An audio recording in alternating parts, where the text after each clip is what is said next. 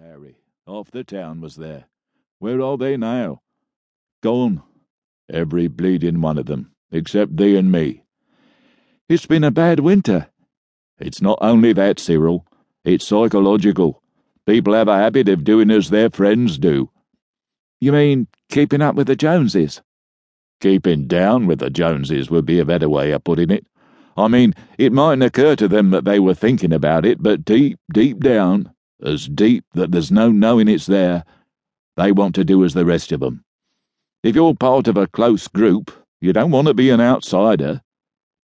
I stopped to think about this for a bit. Then I said, You didn't mean that because old Harry died, you'd like to do the same, do you, George? Of course not. At least not consciously. But there's the subconscious.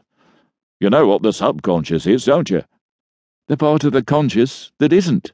No, that's the unconscious. The subconscious is the part of the mind that thinks on the quiet.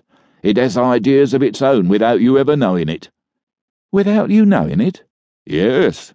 Then there's the superconscious. It worries about things you'd like to forget about. Like bills and things? Yes, things like that. Then there's the id. The id? The id. I-D, id. And the ego. All very complicated psychology, but if you don't know psychology, you don't know what's happening to you. You don't, do you?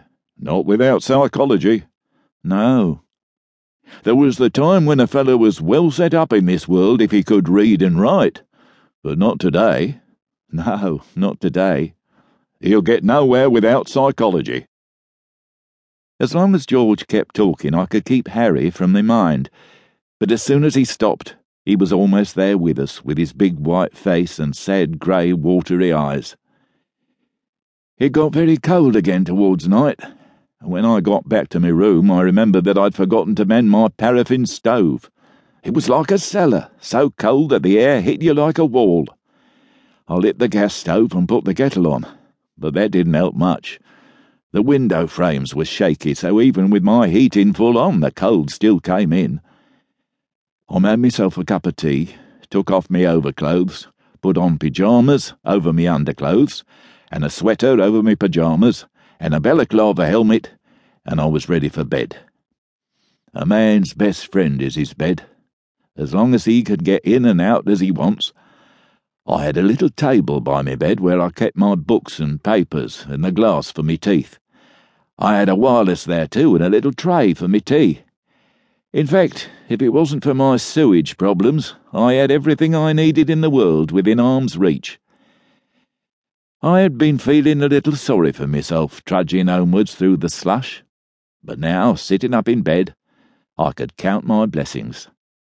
There was my room, big, with 2 windows and a fine view of the street.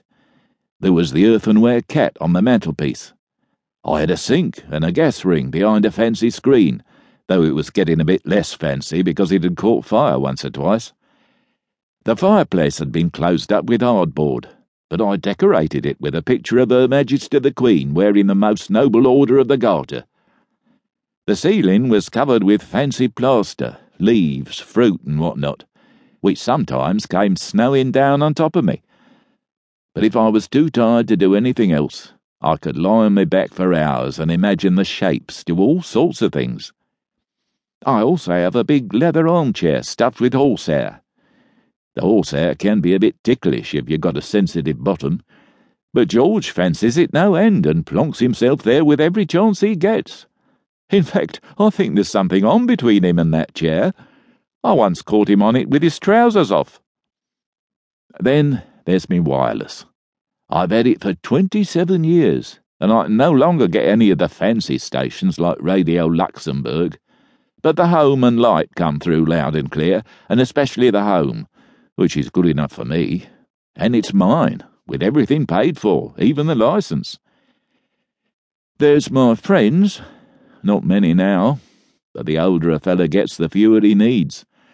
I still had the Christmas cards they sent me on the mantelpiece, on either side of the earthenware cat, all robins and holly, one from George, one from Mrs. McConaughey, my landlady, and one from old Harry.